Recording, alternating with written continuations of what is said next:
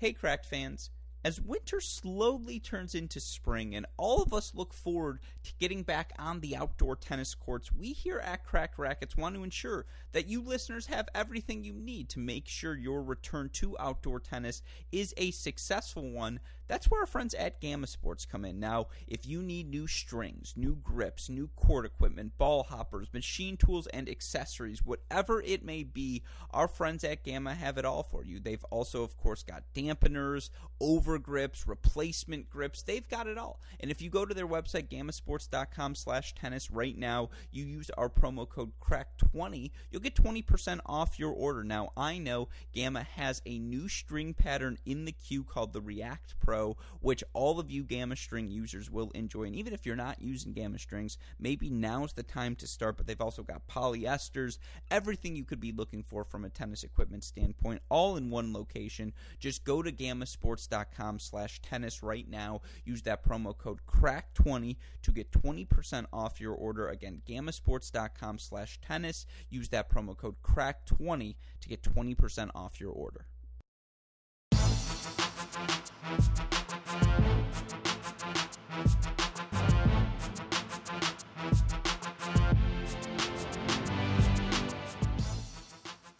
Welcome to the Mini Break, your daily podcast for the biggest storylines, results, and controversies from the tennis world. Today is Thursday, March 11th. Now, some of you may be asking yourself, is the title of today's podcast a comment on the socioeconomic conditions in the United States? The answer to that question is sort of, but it's also the answer to the current conditions on the ATP and WTA Tour right now. We continue to see a lot of the same winners week in, week out at the many events that have taken place early in the season, and some of that's a good thing. It means some of these young stars are beginning to break through, some of these players establishing themselves as they enter the prime of their careers at the top of the respective men's and women's games. But more importantly, it means for us tennis fans, we are treated to some spectacular tennis over these first few weeks of the 2021 season. And again, I do want to apologize to all of you listeners. I know my mic quality not up to our usual Cracked Racquet standards. I don't know.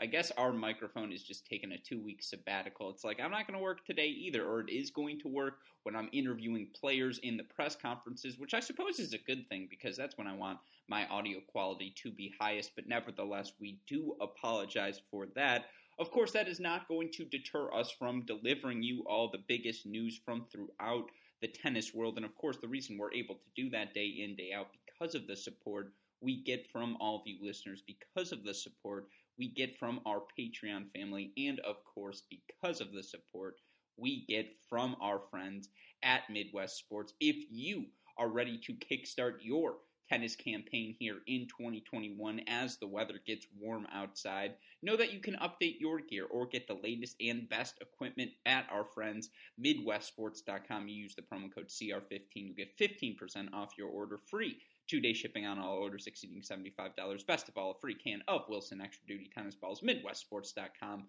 The promo code is CR15. One last thing. Next week, I promise, I feel like the action slows down a little bit, at least with respect to the women's game. Going to slow down a hair before the action kicks off in Miami. I'm going to bring some guests onto this podcast to talk about some big picture things, but it is just me steering the ship one last time, or I should say 2 last times this week, unless I can cajole Jamie McDonald to join me tomorrow. Probably just going to be me again. Nevertheless, I apologize for, I suppose, the plethora of my voice. There's been a lot of me on these podcasts over the past few days. I suppose that's what you sign up for in a Cracked Racquets podcast. Nevertheless, I'm not going to get sidetracked. You came here to find out what happened on Thursday in the professional tennis world. With that in mind, let me tell you exactly what unfolded. And as always, let's start with the ladies in both Dubai and Guadalajara. We'll kick things off with the 1000 event in Dubai. And stop me if you've heard this before, folks. Garbine Muguruza continues to establish herself as a threat to win any event she enters here in the 2021 season. And folks, we had again, I would say the matches Muguruza has played against Aryna Sabalenka last week in Doha, it was in the second round. This week here in Dubai, a quarterfinal matches, both of them three-set affairs. They've been two of the best matches in this 2021 WTA season. And again, it's Garbine Muguruza emerging with a three-set victory. She finds some of her best tennis down the home stretch to take a 3-6, 6-3, 6-2 victory and advance to another semifinal. You look in this match, it was a tale of really two completely different stories. Through the first set in, I want to say, a half, Aryna Sabalenka came out guns blazing. She was in that zone where she displayed the sort of combination of power tennis and then, honestly, her movement for someone with her size, her power, it's phenomenal. And she's got sneaky good touch. She'll throw in the drop shot. She'll move forward, hit both the swinging volleys and hit through volleys when she's at the net, when her serve is landing, as it was in set number one. And you look in the first set, she made 61% of her first serves, was 17 of 20 on first serve points, 6 of 13 on second serve points, but fought off both break points she faced. She was just playing strike-first tennis. Whenever Muguruza hit a second serve, she was attacking the ball, and she won 6 of the 10 second serve points she had in that first set, and that was good enough to get her the one break of serve early in the set, and she held serve the rest of the way. And again, it's the forehand, it's the backhand, it's the movement, it's the touch around the net, the power on the serve, the willingness to take chances, her tenacity where she just swings through anything. It's almost Andre Rublev-ish in terms of a comparison, just the fact that when they're on, they're going to do their thing, and there's nothing their opponents can do to stop them. And it was a phenomenal level of tennis, and Muguruza was trying her best to attack Sabalenka, and whenever Sabalenka would leave a ball in the center of the court, she would change direction or go behind Sabalenka so that Aryna couldn't set her feet and get her momentum into the shot. And she was trying to take returns early. She was playing +1 tennis. She was 11 of 14 on first serve points, just didn't make quite enough first serves. I mean, she was only broken once. It was a pretty clean set of tennis from Muguruza, but then Muguruza really upped her level in sets 2 and 3. And in fairness, Sabalenka's level fell. She started making, set 1, I mentioned she made 61% of her first serve. Set 2, it was 59%. Set 3, it was only 50%.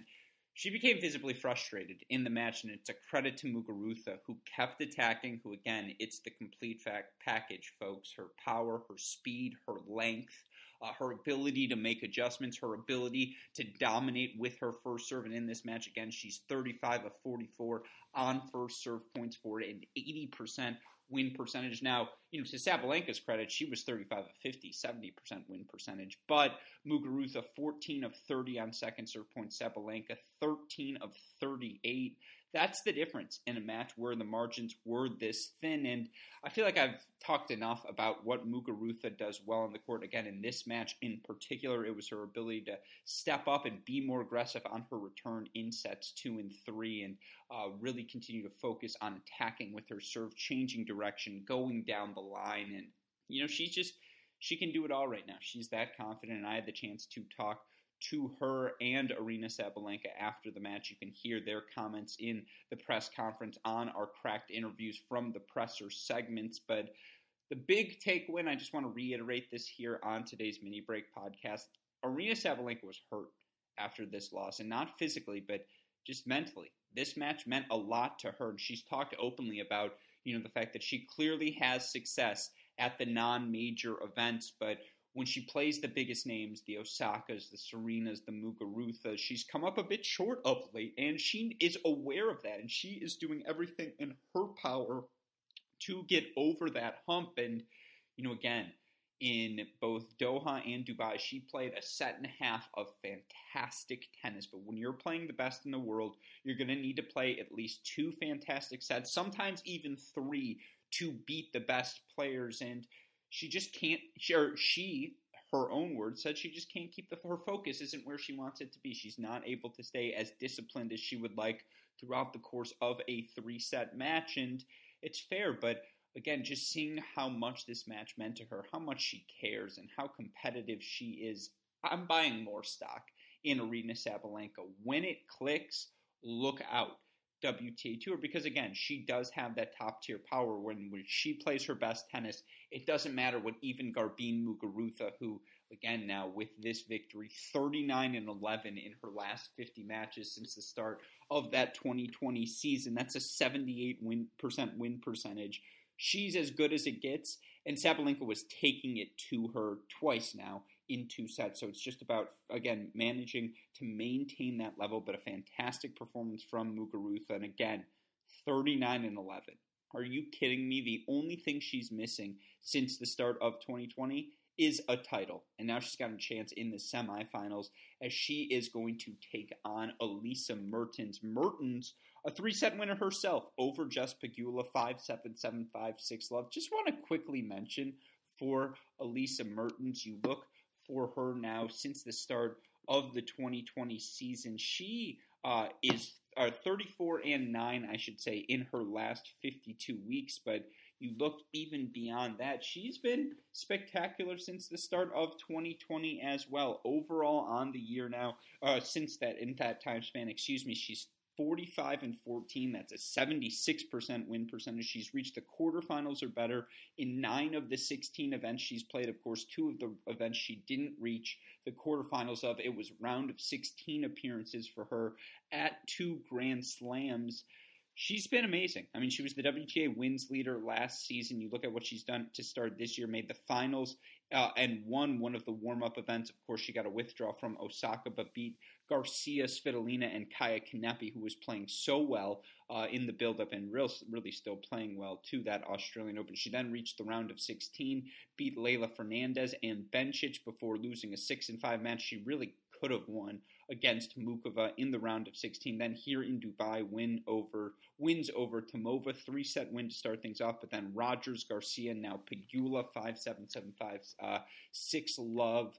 I mean, again, you look in this time span now for her, even her 14 losses Mertens has taken. The only losses that you'd probably complain about is the loss to Heather Watson in the Hobart quarterfinal last year, which she lost 6-7, 6-4, 7-5. But outside of that, I mean, it's names like Osaka, Halep, Azarenka, Pliskova, Sabalenka.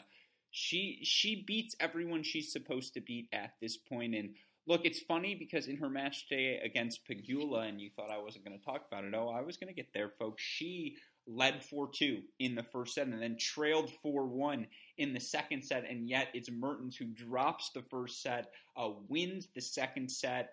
She just did a really good job of making this match physical, of continuing to make the extra ball, of throwing a lot of different looks at Jessica Pegula, of playing behind her, of just changing direction as frequently as possible, not letting Pegula get in a rhythm and strike the ball cleanly, because when you do that right now, Jessica Pegula just striking the ball so well, she's going to go down the line or hit big cross court and finish the point off at the net. And look, she had chances in this match, and Pegula, won, I think, 60% of her first serves and 61% of her first serve points, and she won 26 of the 40 points on Mertens' second serve. But Elise Mertens, forces Pegula at 39%, but 20 of 52 on her second serve points. The difference between them, again, Mertens was 45 of 64 on first serve points, did such a good job, particularly on her backhand wing, of striking that first ball, being the aggressor in points. And again, her movement, sneaky good. She just kept making that extra ball, kept stretching Pegula to the outer thirds, and Pegula's played a lot of tennis to start here in this 2021 season, and a lot of tennis really over the past 15 months, and you could just tell she wore down as this match went on. And she had a game point down love to in the second set, and had she held there, or in the third set, and had she held there, I think that third gets a little bit closer, but Mertens breaks her, goes up 3-love, and then you could just tell Pegula was just physically, she was like, no, I don't have it today, which is fine because she has been so good of late. And you look in the live rankings with her run here to start the season, Jessica Pegula up to a new career high of number 33, which is much more accurate. She has been a top 35 player over the past year. This was a fantastic, again, week and a fantastic start to the season, and I cannot wait to see what she does in Miami. But simply put today, Elise Mertens looked really good. Again, she moves forward. She's comfortable off of both wings. She can change direction. She can hit flat. She can hit, high loopy topspin to buy herself time. She doesn't have a big weapon and overwhelming shot, but she can do a lot of the little things well, and she's always a tough out. And again, she was the WTA wins leader last season. She has been so good, a 76% win percentage on tour since the start of the 2020 season, and that's in over 50 matches. That's not in like a 10-match streak. She has won pretty much 80% of her matches since the start of last season. That's a really, really high level. That's, again, level of competition, fine, not as high as normal, but she's been really, really, really good. And so it's going to be fun to watch her take on Muguruza tomorrow. Second career head-to-head for them. Muguruza beat Mertens in 3 sets in a U.S. Open first round that happened back in 2016. Now, they're both completely, different players since that moment, but definitely looking forward to that one. Muguruza taking on Mertens tomorrow in semifinal number 1. Semifinal number 2, going to be Jill Teichmann taking on Barbara Krejcikova. Teichmann gets her first win in matchup number 3 with Coco Gauff on the season, 6-3, 6-3. I talked about both of them a lot yesterday, so just quickly today, Teichmann had a read on everything Gauff was able to do. She played much more aggressively today than she had in her previous matches. She, was ready for Gauff's athleticism and was just a little bit more patient in the rallies, knew that if she hit that extra ball cross court, then maybe Gauff would leave the backhand or the forehand a little bit short, and then Teichmann able to attack, able to move forward, do all the things she does well on the court. Gauff's played a ton of tennis as well, but so has Teichmann, and they both looked good in this match physically. It was a high level of play with Teichmann, just a little bit bigger weapons, so she now advances to her 5th career WTA level semifinal, 6-3, 6-3, the 23-year-old from Switzerland, up to a new career high herself of number 32 in the live rankings. That's where she belongs as well, in my opinion, given the success she has had since Lexington. But again, that is your 3rd semifinalist. Your 4th, Barbara Krejcikova, who's certainly more known for her success on the doubles court than in singles. But guess what? The 25-year-old into the top 50 for the first time in her career. Now, in the live rankings, she's number 50, but she's yet to drop a set this week. In any of her matches here in Dubai, you look for her today was a straight set victory, 0-2 over young Russian Anastasia Potapova. And Krejcikova plays an aggressive game style, right? You can see why she has so much success in doubles. She's comfortable moving forward. She wants to go down the line, look to be at the net or look to be the aggressor, end the point on her terms. And you look for her this week, wins over Sakkari, Ostapenko, Kuznetsova, Potapova, now the matchup with Teichmann. She's won a match in every tournament she's played this year, and she's gotten wins over Rybakina now, Sakkari, Kuznetsova, Ostapenko. She's playing really, really, really well. And, for last year for her, she was the round of 16 in Roland Garros that really got things started for her post-pandemic. And then she qualifies, makes a round of 16 in Ostrovo before losing to Vika in 3. She makes semifinals in Linz before losing to Sabalenka in 3. She's been excellent. And, her game style, her athleticism, her willingness to be the aggressor, her mentality, her confidence, because she has had success. She knows her game can work at the highest levels of the pros. The total package, it's working this weekend. So that's a really fun match, a fun contrast of styles between her and Krejcikova tomorrow. You look for the two of them. Krejcikova actually beat Teichmann in the Ostrava qualifiers last year, 3-2. Of course, that match was indoors. This one going to be outdoors. But I feel like that's enough on Dubai. Quality 15 minutes on, again, a Masters 1000, or I don't know if it's called the Masters 1000, but I believe a 1000 level event that has certainly delivered the goods thus far. Should be a really fun semifinal Friday in Dubai. And again, if you want to hear from any of the players on today's From the Presser interviews, we got to talk with Krejcikova, Sabalenka, Muguruza, and Jill Teichmann. So be sure to go check those out on the Cracked Interviews podcast. With that in mind, let's talk about the action in Guadalajara. Unfortunately, didn't have the chance, just was doing some other things here at CR headquarters to jump on those press conferences. But A lot of straight set victories, I believe entirely straight set victories in our 4 quarterfinal matches. It was Cocciaretto 3-0 over Lauren Davis. It was Sara Sorribes Tormo 3-3 over Astra Sharma. Genie Bouchard 4-3 over Katie McNally, and then Marie Buzkova 4-2 over Shmedova. For your matchups tomorrow, Cocciaretto, Bouchard, and then Sorribes Tormo, the number 4 seed, taking on that 2 seed in Marie Buzkova. Those are all really fun matchups, and you look for Genie Bouchard, and I talked about this a little bit yesterday. The confidence is returning, and she just has the weapons and athleticism of a top 100 player. Now, I'm not saying she's going to make, another final at a Grand Slam anytime soon, but just her ability to, make the extra shot, and her ability to, when she sets her feet, play power tennis, hit through her opponents. It's just, there are a lot of things she can do on the court. And even when she wasn't getting wins, there were still flashes of excellence, right? Because we all know the talent Genie Bouchard possesses. But it does seem to be coming together for, I believe, the 26-year-old, or maybe now 27. And, she's played really top 100 level.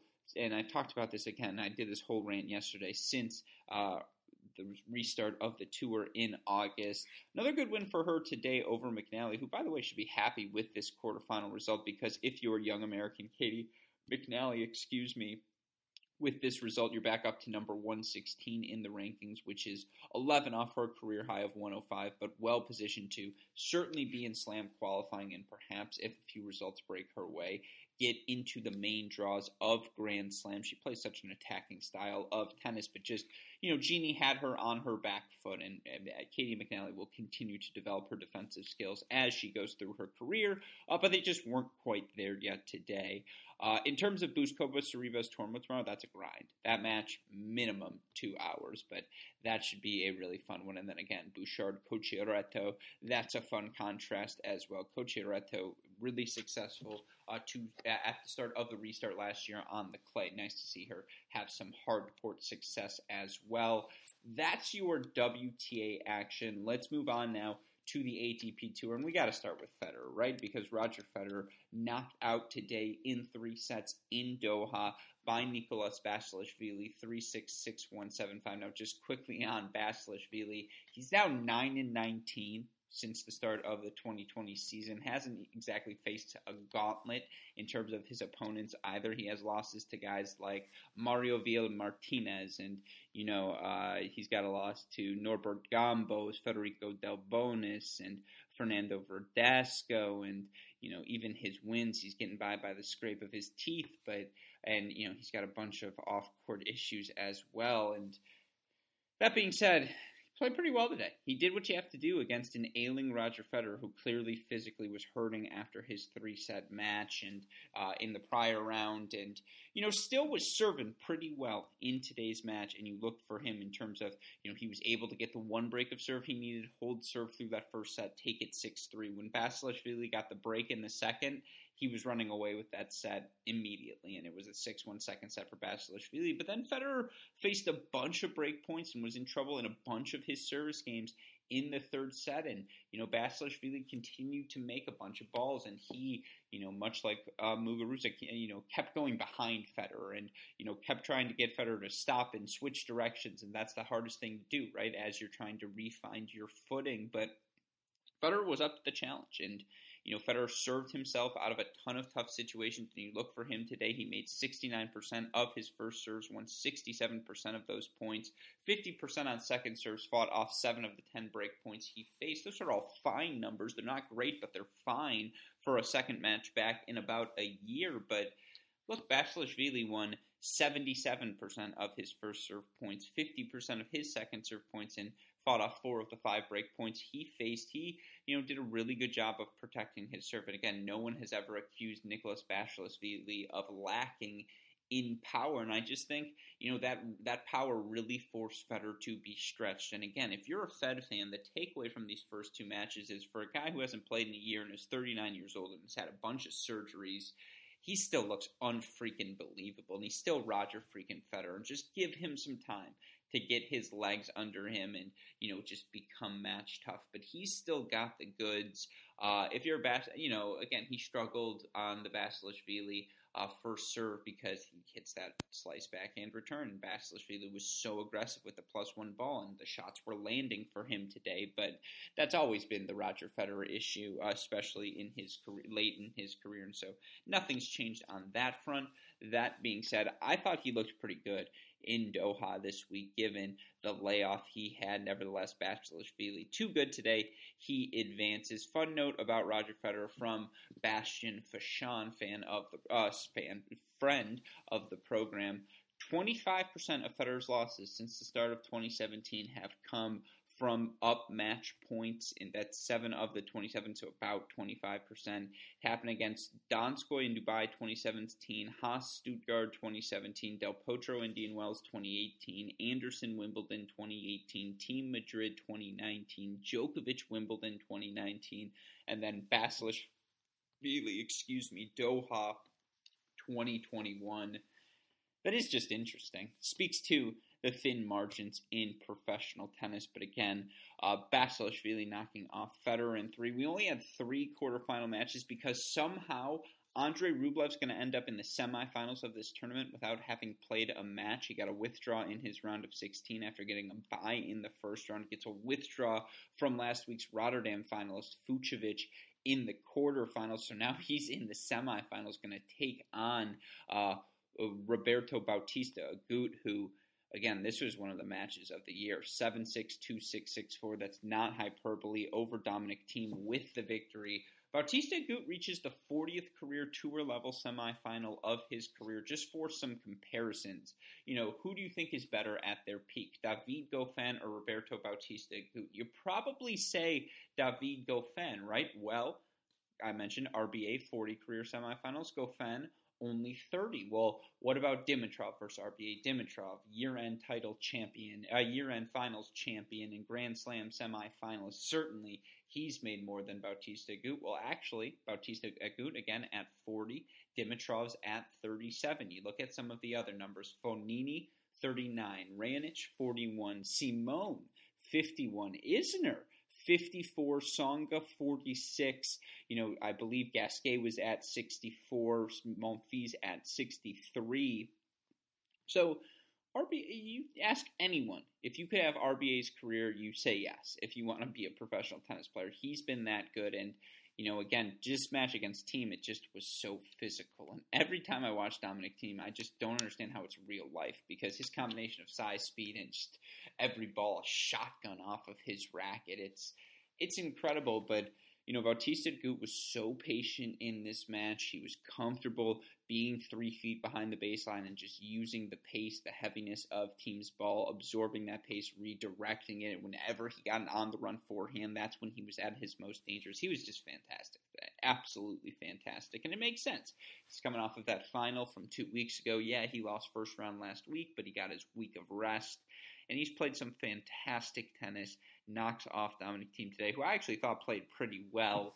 I know it hasn't been the best stretch for him since the Australian Open, and really just to start the season. But I thought today's victory had more to do about RBA than anything Thiem was doing wrong. RBA was just so good on the run and so creative. And in that final game, he breaks, he hits, it's love 30, it's this backhand return, and just gets compromised in the center of the court. And it's like, I guess I got to move in behind, and then he hits this, in the middle of the court, dropping this forehand volley drive through the court. It was just an incredible volley. It's such a tough one if you're a tennis player. You see the shot, you'll be like, I can't believe he made that, and he did, and that was just the sort of day he had.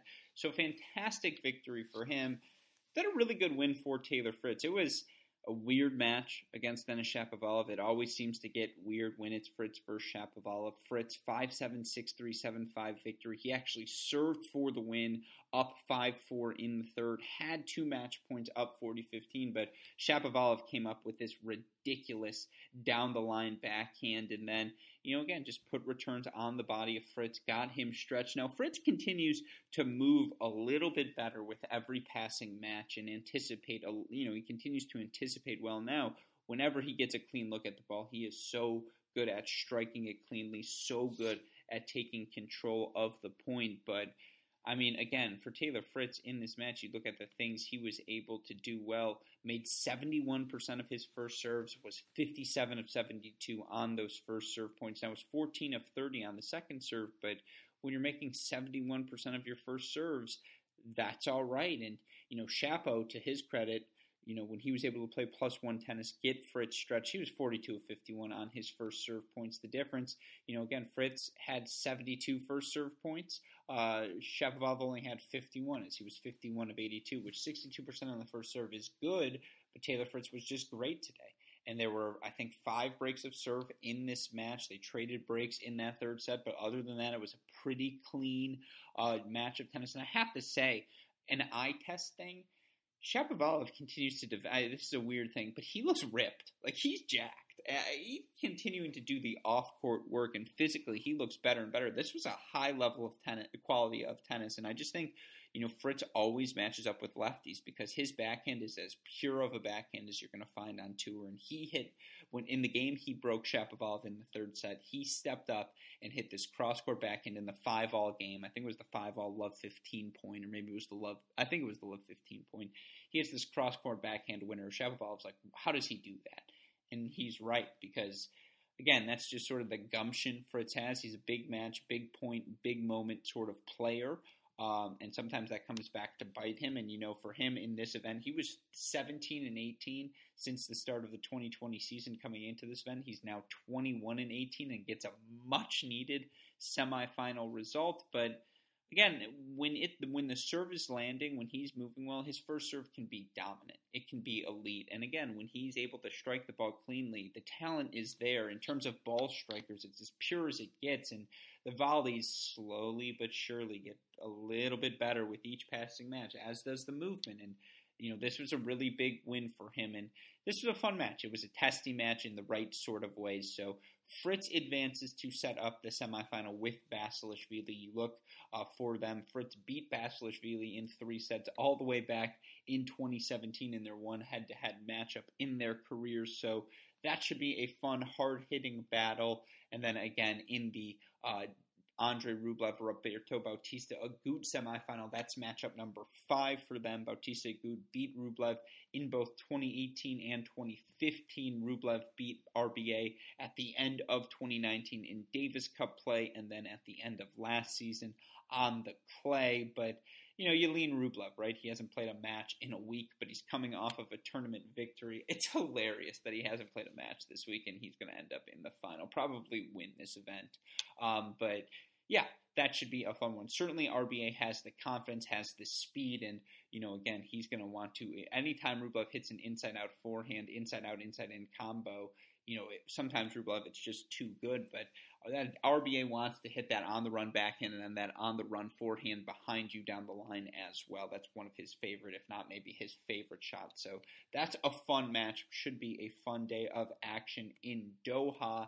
In Marseille, we have our quarterfinals set as well, as we had 4 round of 16 matches yesterday. Top seeds Daniil Medvedev, Stefanos Tsitsipas, both advancing in straight sets. Medvedev 6-2, 6-4 over Igor Gerasimov. Stefanos Tsitsipas 2-3 over Luca Pouille. You look now for Stefanos Tsitsipas.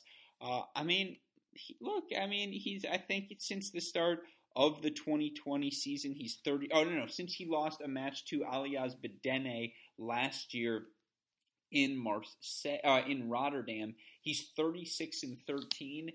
The only losses that aren't to guys named Medvedev, Nadal, Thiem, or, I guess Jannik Sinner, Rublev, Djokovic. The bad loss was the Coric one at the U.S. Open, right, where he had the match points. But otherwise, it was a semifinal loss to Raonic, or loss to guys like Djokovic, or, he lost 7-6, 6-7, 7-6 to Humbert in Paris. If you watch that match, you know how well Humbert was playing at the end of last season. That was a pick'em. He lost tour final matches in 3 sets to Thiem and Nadal. Okay, fine. The loss to Medvedev at the Australian Open. Okay, fine. He's been outstanding of late. He just doesn't lose anymore to players he's not supposed to lose to, and even when he does, he puts up a fight. So not a shock to see him advance here again to the quarterfinals in Marseille, and now he's going to take on Pierre-Hugues Herbert, who, he can just do a little bit of everything. And you can understand why he wants to play so much singles, because as good as he is in doubles, he really is good in singles. And his aggression, particularly on indoor hard courts, that game style, his willingness to go down the line, move forward behind it. He took it to Cam Norrie, 6-3, 6-4 to advance. And by the way, Medvedev looked really good in his 2-4 victory over Gerasimov as well. Your final quarterfinalist, Arthur Rinderknech, the former A&M All-American, 3-6, 6-1, 6-2. He advances over Alejandro Davidovich Fokina. The big number for him today was 39 of 54 on first serve points. Now, 8 of 21 on second serve points, but when you're making 68% of your first serves and you're winning all but 6 of your first serve points, that's usually good enough to get the job done. He saved 2 of the 3 break points he faced, was aggressive when the opportunities presented themselves. He played a decisive match, and now he's into the first ATP level quarterfinal of his career, where he's going to take on Ugo Humbert, and that's going to be a tricky test for him tomorrow. And you just look across the board, a really fun match. There's a bunch of fun players still alive in Marseille. I mentioned Daniil Medvedev. He's taken on Jannik Sinner. That's probably just your match of the day, period, across men's or women's tennis. You also have Tsitsipas, Herbert, Humbert, Rinderknech, and then Karen Khachanov, or Khachanov, as we like to call him here, taking on qualifier Matthew Ebden.